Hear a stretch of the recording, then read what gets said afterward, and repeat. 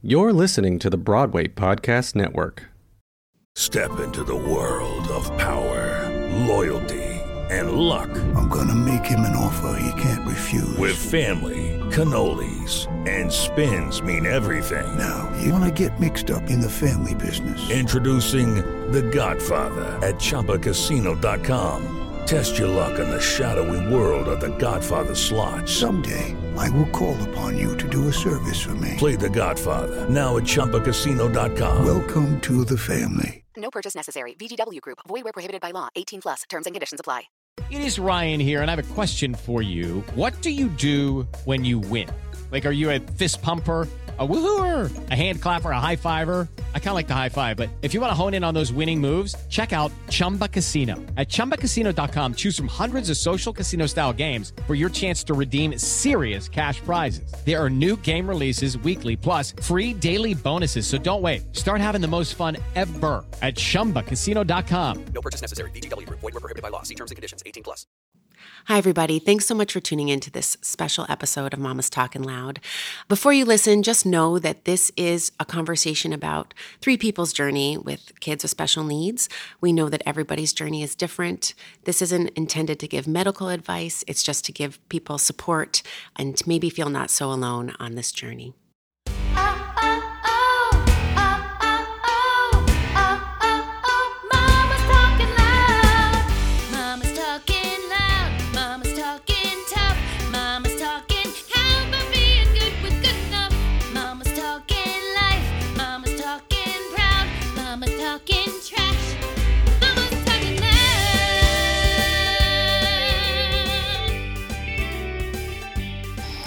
Deep breath for this one. Yeah. Okay. Hi, everybody. Thank you so much for listening to this episode of Mama's Talkin' Loud. I'm Kara Cooper. And I'm Jessica Rush. And today we have an episode that Jessica and I have wanted to do basically since the inception of Mama's Talkin' Loud. It means a lot to me personally, and I'm already getting emotional. It's going to be that kind of episode. But today we have Neely Bassman and Haven Burton here with us, and we are talking about what it means to be a special needs parent. And I am a special needs parent. So let's jump in, you guys. How about you? Introduce yourselves and tell us about your children, and we can go from there. Awesome. Go ahead. I'm Haven Burton, and I have three children. My oldest son is going to be 8 in March. His name's Hudson, and he has autism spectrum disorder. My goodness. It's actually opposite of how I want to really introduce him, because I don't usually introduce him with his diagnosis. Of course. You know what I mean? Of course. But he was my first child with special needs. And maybe I'll dive into that later. We have a toddler who's 2, who is technically neurotypical. Well, who knows? And my daughter, who is going to be 7 months in 2 days, has Down syndrome.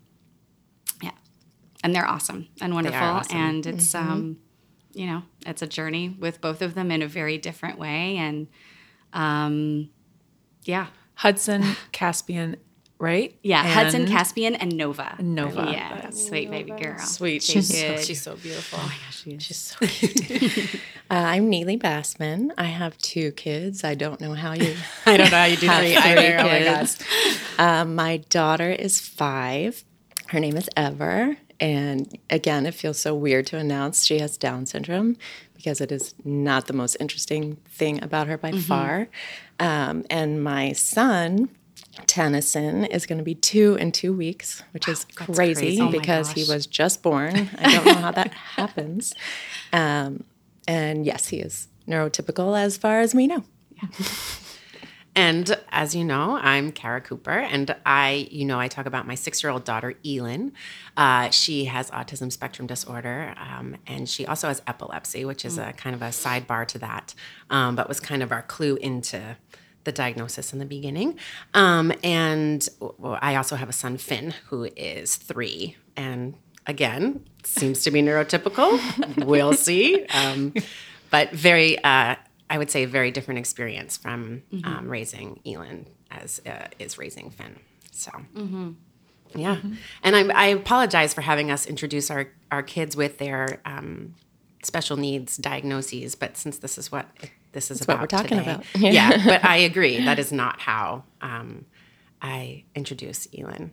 Although sometimes I do like spit it out of nowhere. Do you find that you do that when you meet people? It's so interesting. So I find it, especially when I meet other mothers who have children with special needs, I feel like we have like verbal diarrhea almost. So everything just kind of comes out. And it's so interesting because I've had this experience quite a bit on the playground and through school and stuff like that. It's like, your child has an IEP, my child has an IEP. What services are they getting? You know what I mean? Do you know about this program? Do you know? So it's an interesting community that you find yourself being a part of and learning vocabulary that was never even on your radar. On your radar, Yeah, exactly. I was going to say, people probably don't even know. A lot of people don't know what an IEP is. You might want to I say didn't know what an IEP is. Yes, I you know should. because my mom is a special ed teacher, Oh, but great. you might Yeah. want to tell what an IEP is. So an IEP is an individualized educational plan. So if you have a child with special needs and they have a certain diagnosis and they are in a public school system, I don't know how IEPs work with a private institution, to be quite honest. I don't either. But your child learns differently than most kids, and to be honest, all kids learn differently. Right. But the difference is more extreme, and they need more accommodations and a little bit more help. And so you basically create the plan on how your child is going to grow and learn. And it's a lot of pressure. And it's a lot of work. And it's a lot of work and a lot of patience and a lot of advocating. Yes. Yeah, that's actually one of our questions. I want to talk about advocacy because I never in my life thought, like when you become a parent, you know that you're going to advocate for your kid, right? You're always going to be there fighting for what's best for them and, catering to their interests and their needs. But advocating for a special needs child is just a different ball game. Yep. Like you said, like IEP, there's all this language that you didn't know before that you have to learn. Even when Haven said neurotypically developing, I had no idea. I'd never heard that term before. And whenever I got her diagnosis, I was like trying to describe. And I said to another mom, I was like, what do you say? You don't say normal kid because she's I hate not the word normal. abnormal. But I had to ask. I said, I don't know what term to use. Yeah. Right. And she said, typically developing or Yep, neurotypical. And I, neurotypical. oh, that makes sense. Okay. Yeah, I totally You just learn as you go. buck at the word Yes. normal Oh, it's- because Oh, yeah. abnormal has such a negative connotation. So if That's you're right. saying my child's not normal, Right. you're saying they're not good. Who You're is saying they're normal? Let's be honest. I mean, right? That's true. And they're also the first school we ever sent Elin to is called the Uncommon Thread, and I loved that because Yeah. it's like you're uncommon. Well, what's bad about that, right? Like you're. Well, I have a special needs mom friend who she doesn't use the term special needs. She said extraordinary abilities. That's and right. I love that. I like that. Yes. I've heard additional needs too, instead of like special Yeah. like Or additional- different or needs. Different yeah, needs. which I like. I like extraordinary Yeah, abilities. me too. Maybe that's what we're going to name this I episode. like it. I like it. Extraordinary abilities. That's awesome. Yeah. You were talking about when you're at the playground or something and you Yes. and you see it or you talk to somebody who has a child who has an IEP and how you just like verbal diarrhea. And I have the same experience to the opposite of that when Elin was my oldest. And so my first journey into motherhood, and I felt so incredibly alone in the beginning and so incredibly alone on that journey because I didn't know how to seek out other people who were experiencing things.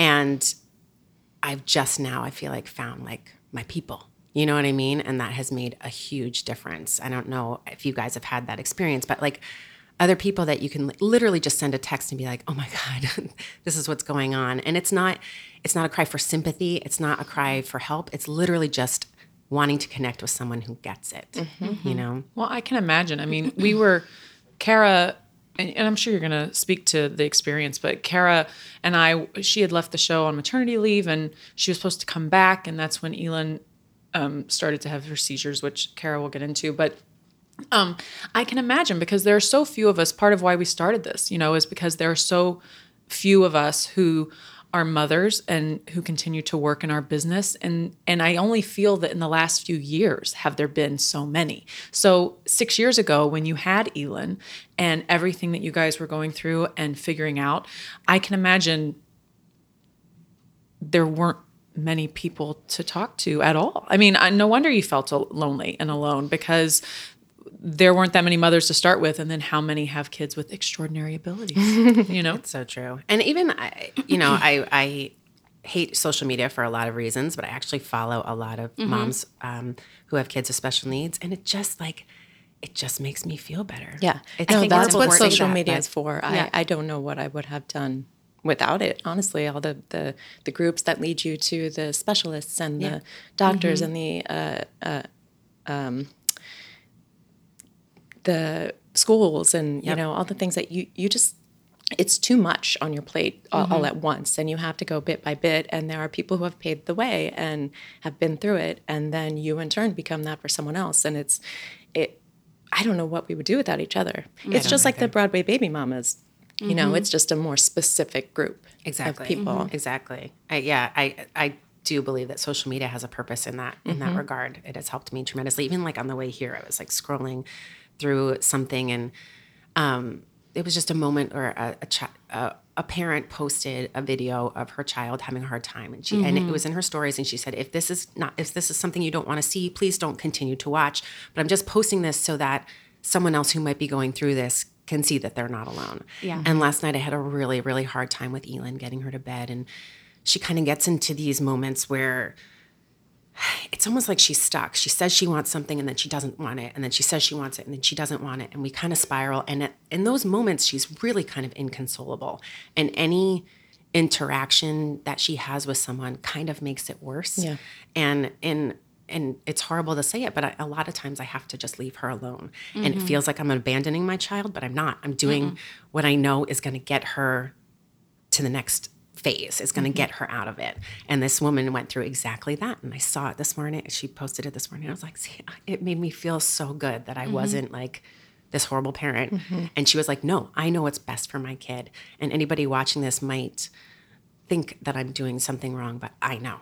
I'm the one that lives it day in and day out, and I know what's best. And it just felt empowering, you know? It made me feel better. So It's so interesting. So I sometimes post these like crazy 300 stories on my Instagram at night, because it's so interesting because my two special needs kids happen to be the easiest for me right now, and my toddler's being an absolute monster.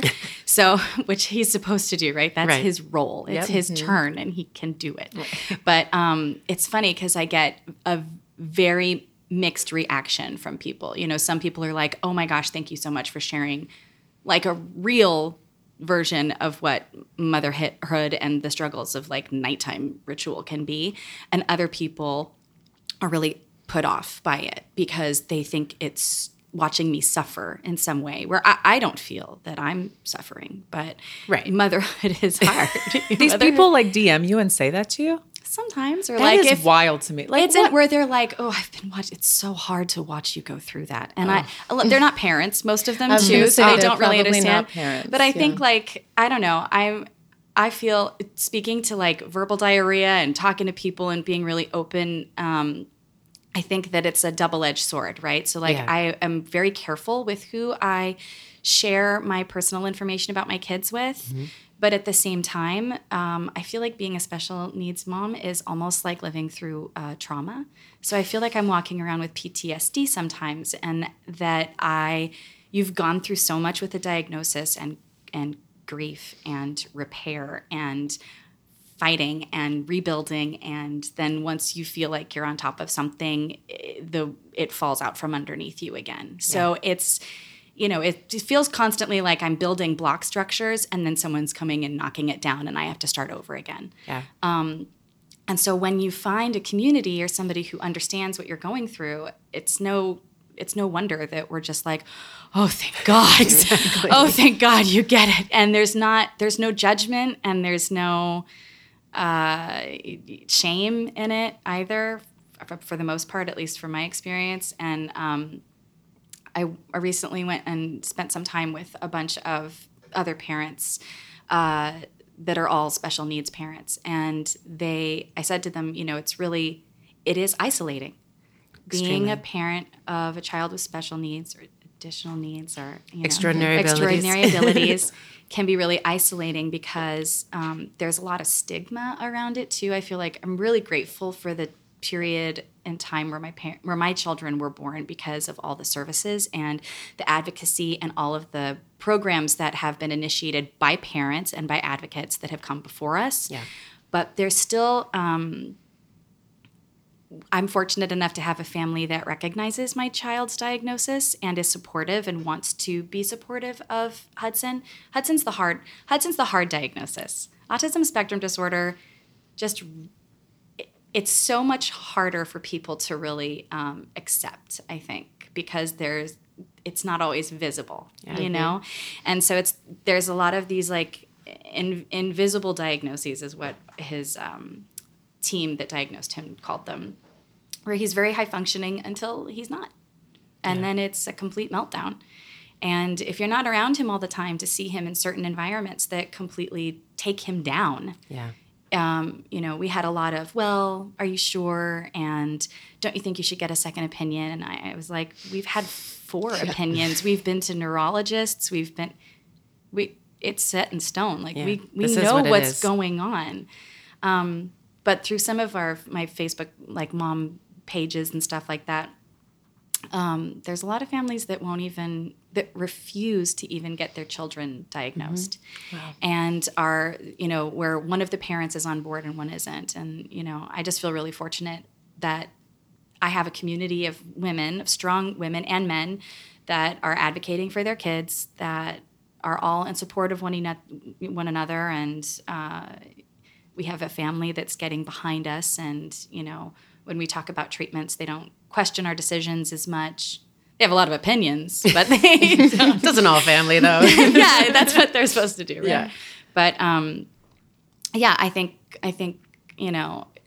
it can be very isolating, and it's good to find the community, and social media is a humongous part of that community for me as well. Yeah, it's funny that you said the thing about invisible diagnoses, because I remember having this conversation with you, Neely, and I think it's a very apparent difference between Down syndrome and autism. Yes. Is that you can physically usually tell if someone has Down syndrome. And you, Neely, have expressed that you hate it because it... Well, I like it, as we talked about this, in some ways it's easier because people immediately have more compassion and patience because they see a diagnosis.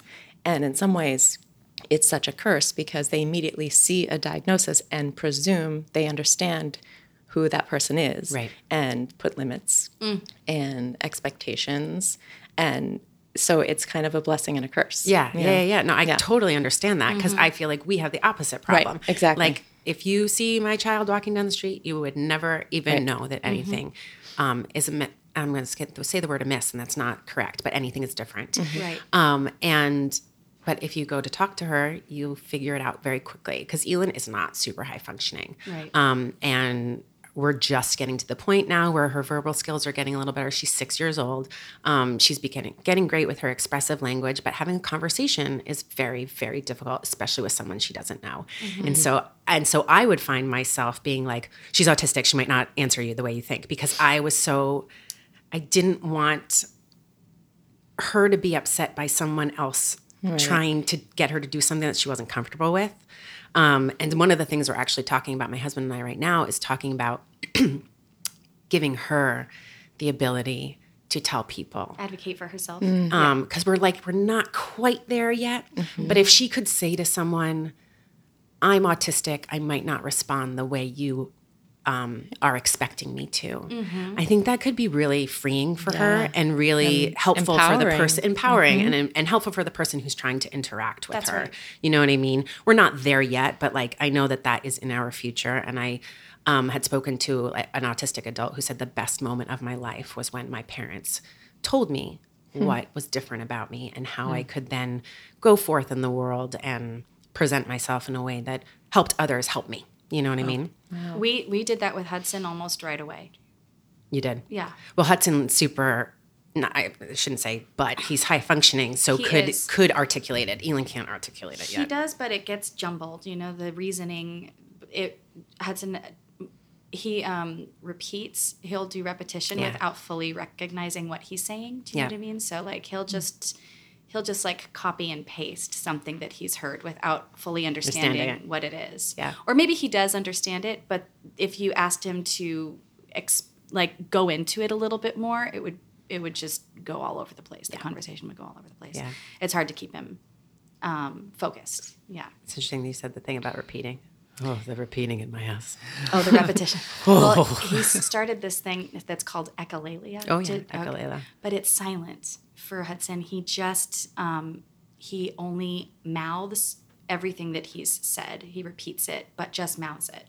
So, like, for example, he would just do that. He would just, and not what other people say, only what he says. It's very interesting. It's fascinating stuff. It really is. It is, yeah.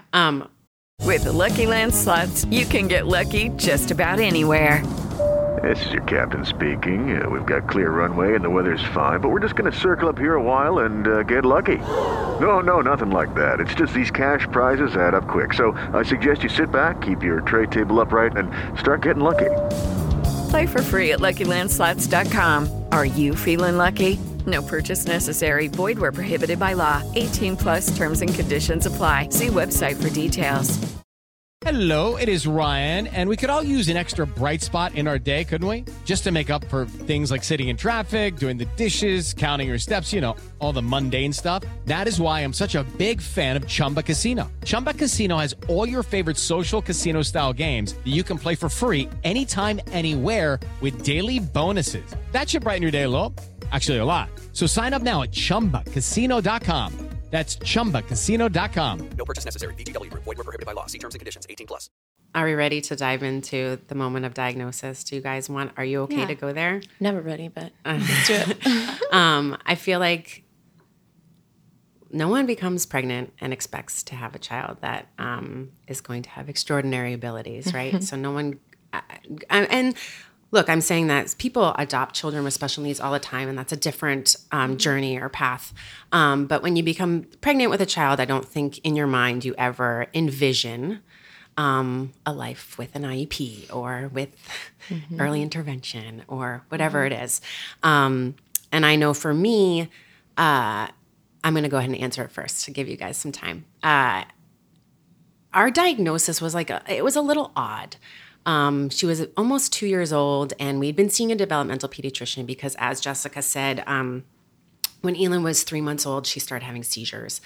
And so that was, like, you talk about trauma. I had PTSD from that for so long. We had just become parents. We were in the hospital for days. She had an MRI of her brain to see if there were, tumors in it. It was really intense. And terrifying. Thank God, like now when we're on the other side of it, the epilepsy is actually the least of my worries, truly. Like we're treating it, it's fine.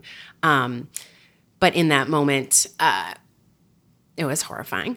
But it alerted us that there may be differences, right? Like the doctor said, she may be set back a little bit from this because her brain has gone through some trauma. We were able to control the seizures with medication. Really heavy-duty medication. So for a good portion of Elin's life, she was heavily medicated is what I'm trying to say. And she's on different medication now and everything's great. But so we were alert. We were aware of signs to look for. And it wasn't until around 2 where the doctor, the developmental pediatrician said, I'm going to give you this diagnosis. I don't think that she is autistic, but it's going to get you the services that you need. And so we took that. And prior to this point, she was already in early intervention, going to PT, OT, DI, which is developmental intervention as a type of therapy, for those of you listening. So we're already in it. So I think for us, it was a little hard because the diagnosis was like not a real diagnosis. But we got her the services, we got her ABA therapy. And as time went on, it was like, no, she is. And I don't know if that doctor was trying to soften the blow or I don't know. And to be honest, Elin is not, of all things, a typical kid with autism, which is so crazy because you meet one kid with autism, you meet one kid with autism. It's so different for everybody. But she never struggled with eye contact. She always looked people in the eyes, almost to the point that you were like, stop looking me in the eyes. You know what I mean? So maybe that was a sign. But I always think of the moment, and this came very early on, She was about 9 months old. She wasn't crawling. She had just started rolling over, I think, but she couldn't go from like lying to sitting up on her own, none of those things. And I was going to the bathroom of all things with her in a jumperoo in the bathroom with me because, as you know, as a mother, you don't get to do anything by yourself. And I looked at her and I just knew. I knew in my gut that something was, and in that moment, I thought something was wrong. And I will never use that term again for her because nothing is wrong with my child. But in that moment, I'll never forget it. It was that like mama gut instinct that knew. And I like immediately kind of like, my heart started racing as it is right now as I'm retelling the story. And I kind of flew into a panic. And that's when we started everything. I said, we're going back to the neurologist. Something is not right. And that's when like we kind of hit the ground running. And everything is then long and hard work, hard earned to get to where we are now. But that for me was the moment. And it wasn't a diagnosis. It was my gut telling me. So my heart's racing listening to you because it's like, very different experiences, but it's the same experience. Like exactly the same. And, it's interesting. The second you just said that question, my throat closed because, people, I'm a writer and people always say, why don't you write about your experience mothering Ever? And I've never wanted to because someday she'll read it. And I don't ever want her to know that there was a moment of fear and sadness. Sorry. No. Because, like you said, there's nothing wrong with her and she's perfect. But there's that moment where your whole world changes, your whole life changes. And, even this now, I feel guilty that she could hear this someday, but she knows she's amazing. She knows more than anybody. I know. Ever is not lacking for confidence. But yeah, it's that same. I'll go next. And like you, Kara, Ever was my first child. So I feel like our experiences would have been very different if we had already been mothers and had that experience and known what, for a lack of a better word, typical babies or how they're developing. Ever was a home birth. So I did not have a prenatal diagnosis. I did all the testing for safety. I did the sonograms, but we didn't do genetic testing because we knew that nothing was going to change. So, and also because it never for a second entered my mind that I would have a kid with special needs. I mean, it never for a minute. I have other friends who tell me, I always thought when I was a teenager I would have a child with special needs.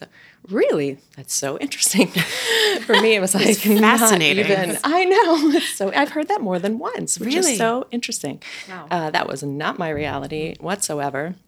Never entered my mind. We had a questionable sonogram halfway through my pregnancy that was scary, and there was some fluid around her liver. I don't even remember now because it's all such a blur, but it was a terrifying time. And so we had to wait a while and go back and get it checked again. And I will never forget because the day we were going back to get it checked again, the day before was our 1-year wedding anniversary.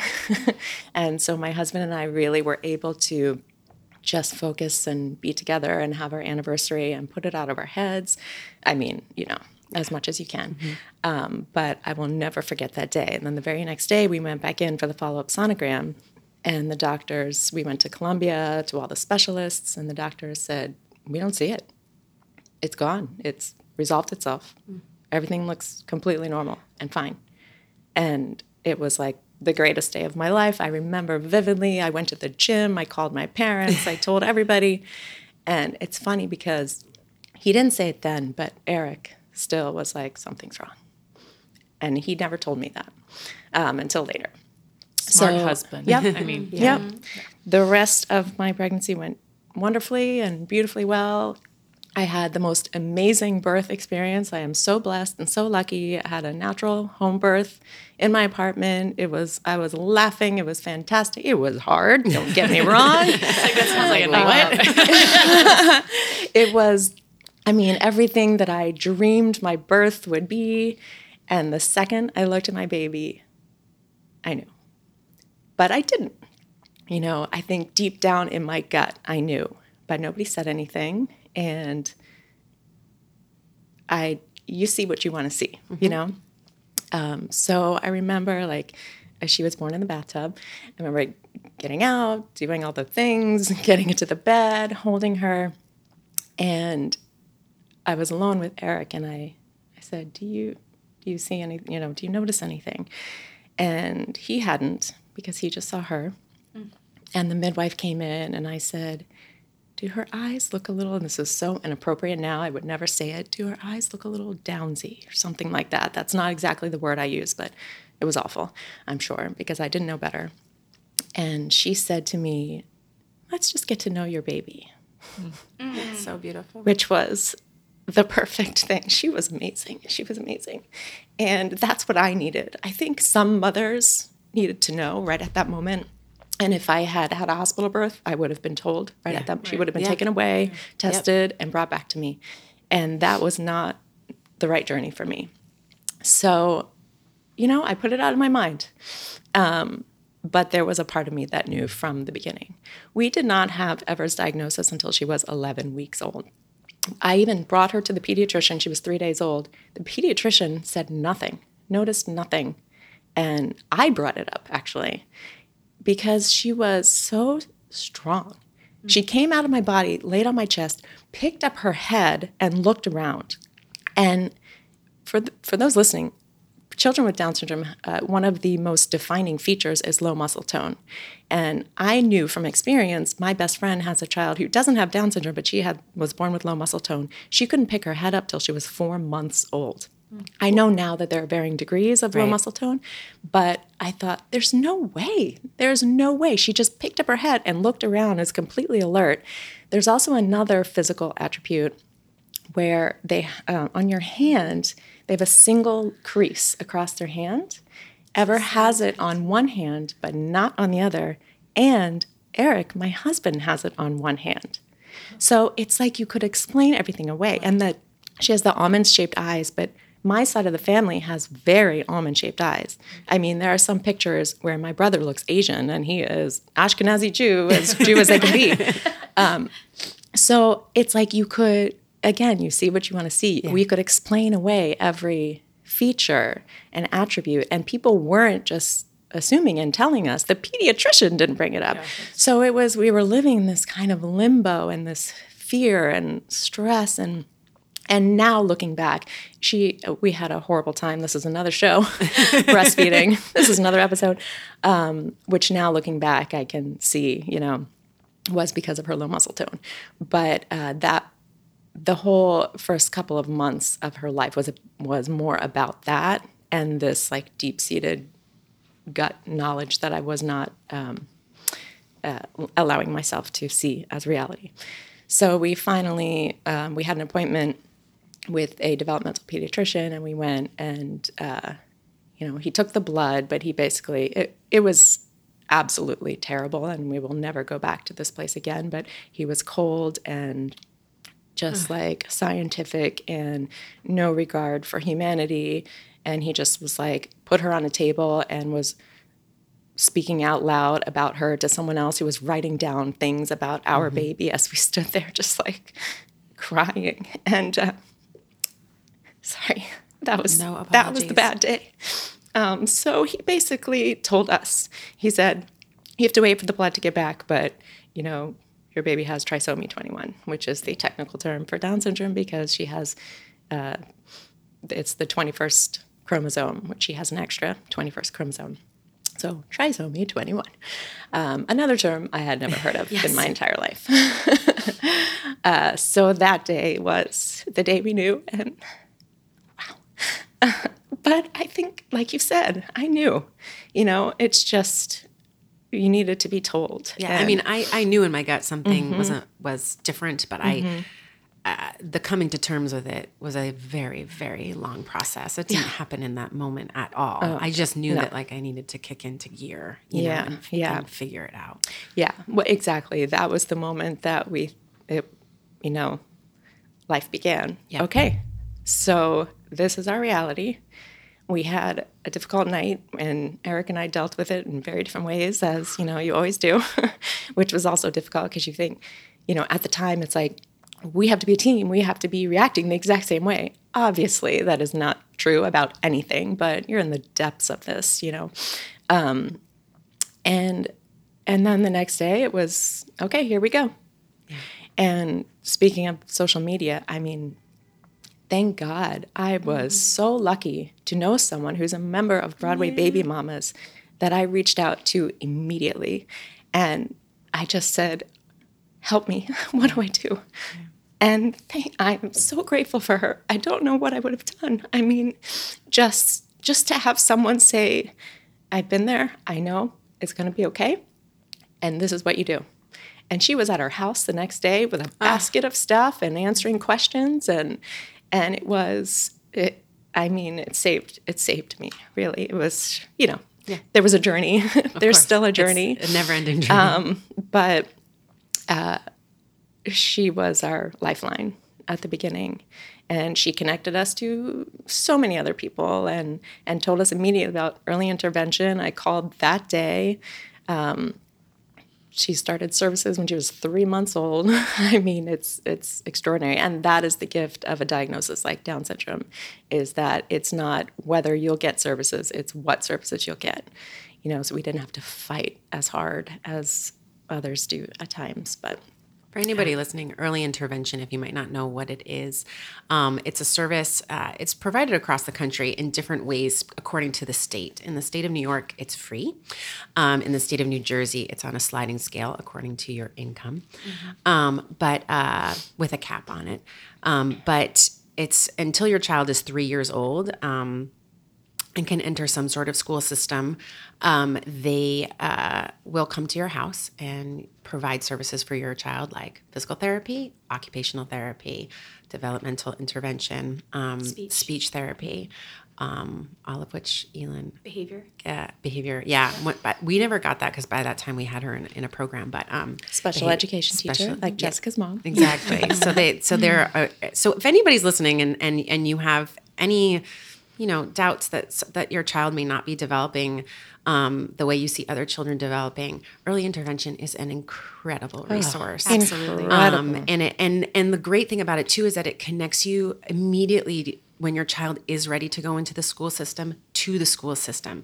The school already knows that your child is going to need a little bit of help, and they kind of facilitate that meeting and that transition. So it's incredible. So. And bringing these therapists into your life when you're at such a fragile, scared time, I mean, it was priceless. Yeah. There are some therapists that come to your home and you're like, what are you doing with my child? You are never allowed back in this door. Yep. Who are and then you? you call and you say, even we need somebody else. Job? Yes. Done that. But we had a couple early on. I mean, Ever's first special education teacher, which sounds so silly when she's 3 months old and she has a teacher coming to the house. But this woman is a god. She now lives in Colorado and has a child of her own. And I still text her, this is happening. And what do you think it's about? And what do you think I can do? And she drops everything and answers me. And when she comes back to the city, we see her. She's magical. And I don't know. I mean, Ever wouldn't be the same if we didn't have her when she was a baby. Mm-hmm. These people are amazing. I agree completely. Mm-hmm. I guess I'm going to jump in. Just wink really hard at me if I've talked for too long. Okay, so Hudson was my first. It was a C-section. It was an emergency C-section after 31 hours of labor. Oh, dear God. Yeah. So when you say home birth, sorry. Both of my kids are emergency C-sections. I think that sounds too. like a nightmare too. But beautiful. But so it was great pregnancy, healthy pregnancy. He came out And my first thought was, he doesn't look like me. That's not my baby.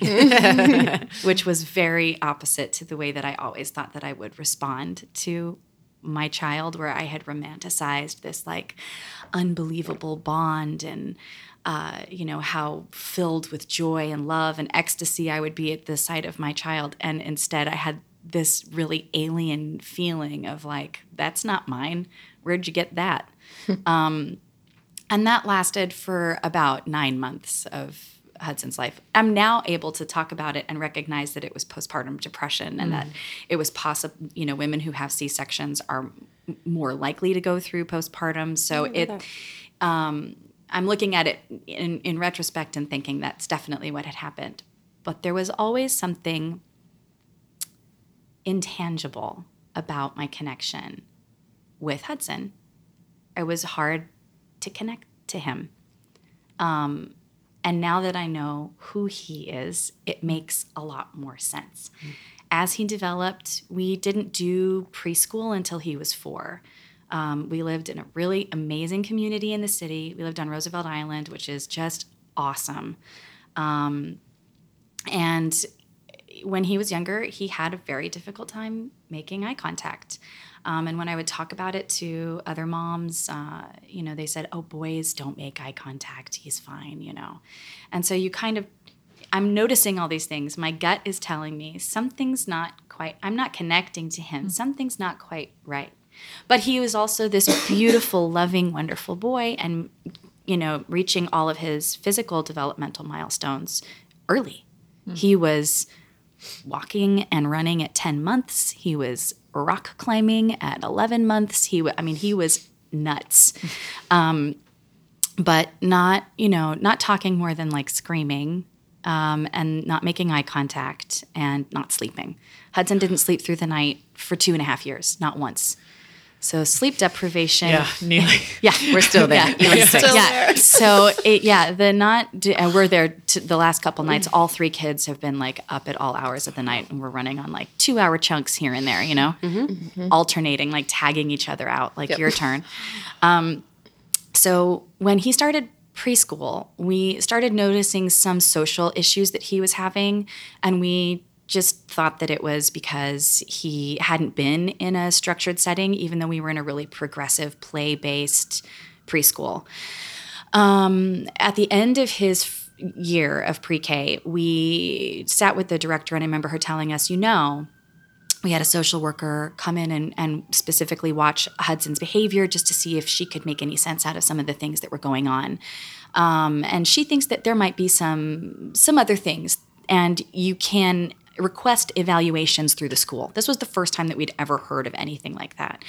And not having something like this happen when he's like 5 and not really having any diagnoses or any friends that have had any diagnoses later on as well, or had children with special needs, we had no idea what our rights were, what we were supposed to do. We assumed that if something was wrong, somebody would tell us, and then we would do the thing that they were telling us to do. Right.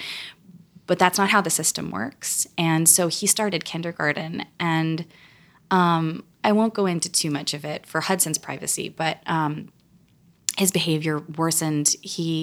We would have 2 to 3 teacher meetings a week. Oh. He ended up being in a class that also had the special ed teacher in it. And I remember sitting there and speaking with him and asking for an evaluation, not knowing how to formally ask for an evaluation, or that I had to put it in writing, or that I had to go to the superintendent or the board of ed or any of that. I just thought, can we get him evaluated, right? This is going to help all of us. Their response was, all that's going to come back is that he's highly intelligent. So we had him tested for Hunter and stuff like that, and his IQ was high, and we were aware that he was very bright.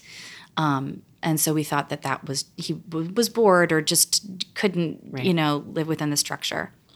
Then there were a lot of, I was pregnant, and my dad was dying.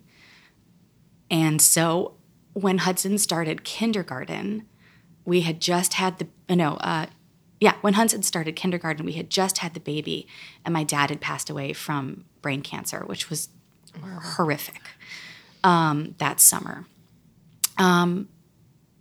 And there were some behaviors and some language accompanying the behaviors that were troublesome. And we got a call from the social worker at this school. Hudson was being inappropriate with his language and kind of like that thing that all kids do with physical body exploration and stuff that would seem totally natural and innocent with other kids. There was language that Hudson was using that was a red flag for all of us. So to not dive into it too much, a social worker expressed concern that a person's name who was very close to us had come up in a conversation of bad touch for Hudson. And then that started us, and then the behaviors worsened at school. And we were so beside ourselves in pain of trying to figure out like how to help him and what had happened to him and how did we put ourselves in a position where we invited somebody into our lives and into the lives of our children that would ever abuse that trust, right?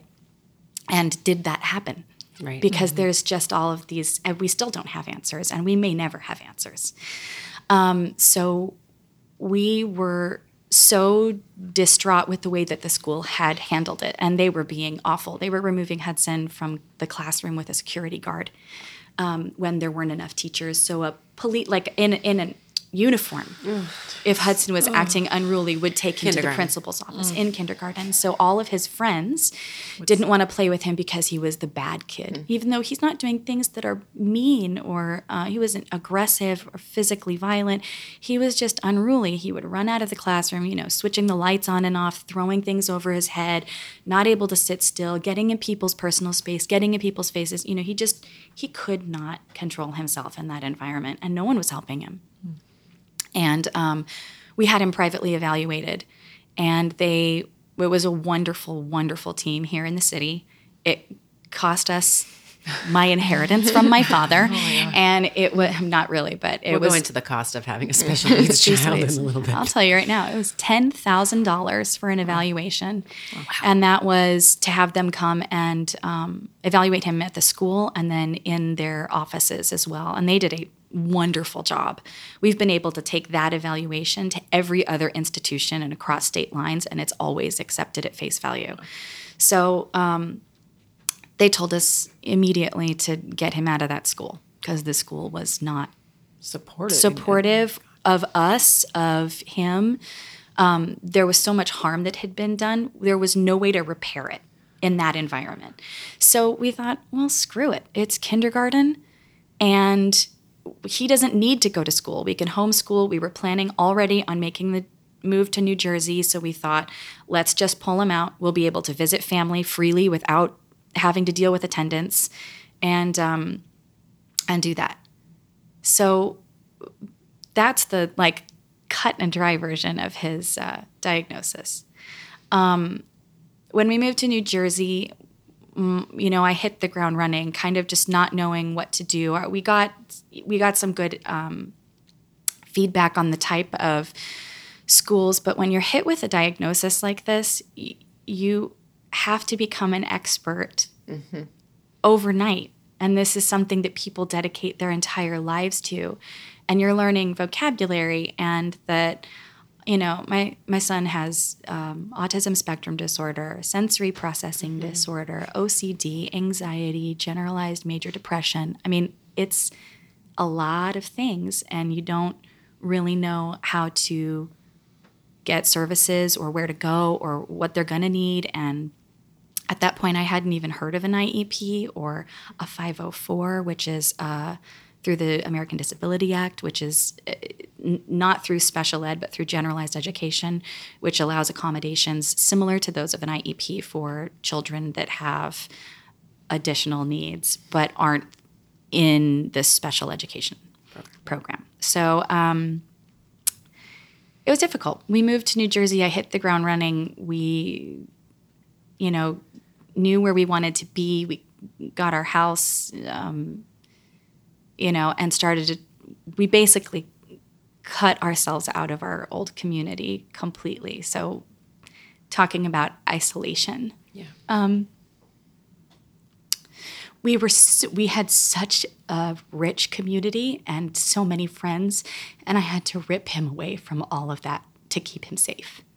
And we didn't know what we were doing. So we got to New Jersey and we got him enrolled in his school. Long story short, we had a 504 for his first year, and it worked okay because we didn't know what we were doing. And there was a moment where he was removed from occupational therapy for not sitting in his chair. What? That's what occupational therapy is for. That's what I said. I called the principal immediately and I was like, dude, he's there to work on this and she can't handle his behavior enough so that he was removed from his therapy that he's only getting once a week. I was like, this isn't working. So I started looking for advocates. And it was the best thing I have ever done. I literally did a Google search and I came up with a list of advocacy programs in my area. And I called a number, and it was the director's cell phone number, just listed. And she answered, That's amazing. and she talked to me for over an hour. Wow. So while we were going through all of this, Denny and I really like each other. And I had the bright idea to make margaritas one night before he came home, and we got pregnant. So...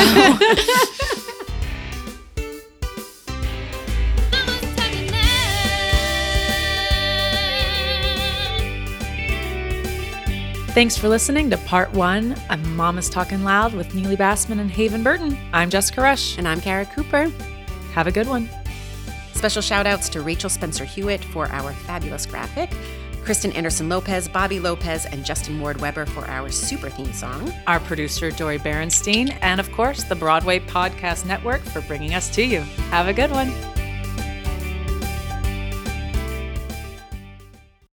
Have you ever wondered how your favorite performer actually feels? Well, here's your chance. Welcome to The Quiet Part Out Loud with me, Bobby Steggert, Broadway actor and now a therapist to a whole host of Broadway creatives. Part interview, part therapy, this is not your typical podcast. We'll go right to the heart of things with some of your favorite artists, what they still struggle with, what lessons they've learned, what they haven't figured out yet. There's enormous power in saying the quiet part out loud. Are you listening? Hey, it's Leslie Odom Jr. here on the Broadway Podcast Network to tell you about the Rise Theater Directory, a program of Maestro Music. Rise is a national online resource designed to connect and empower backstage and administrative and creative theater professionals from underrepresented backgrounds.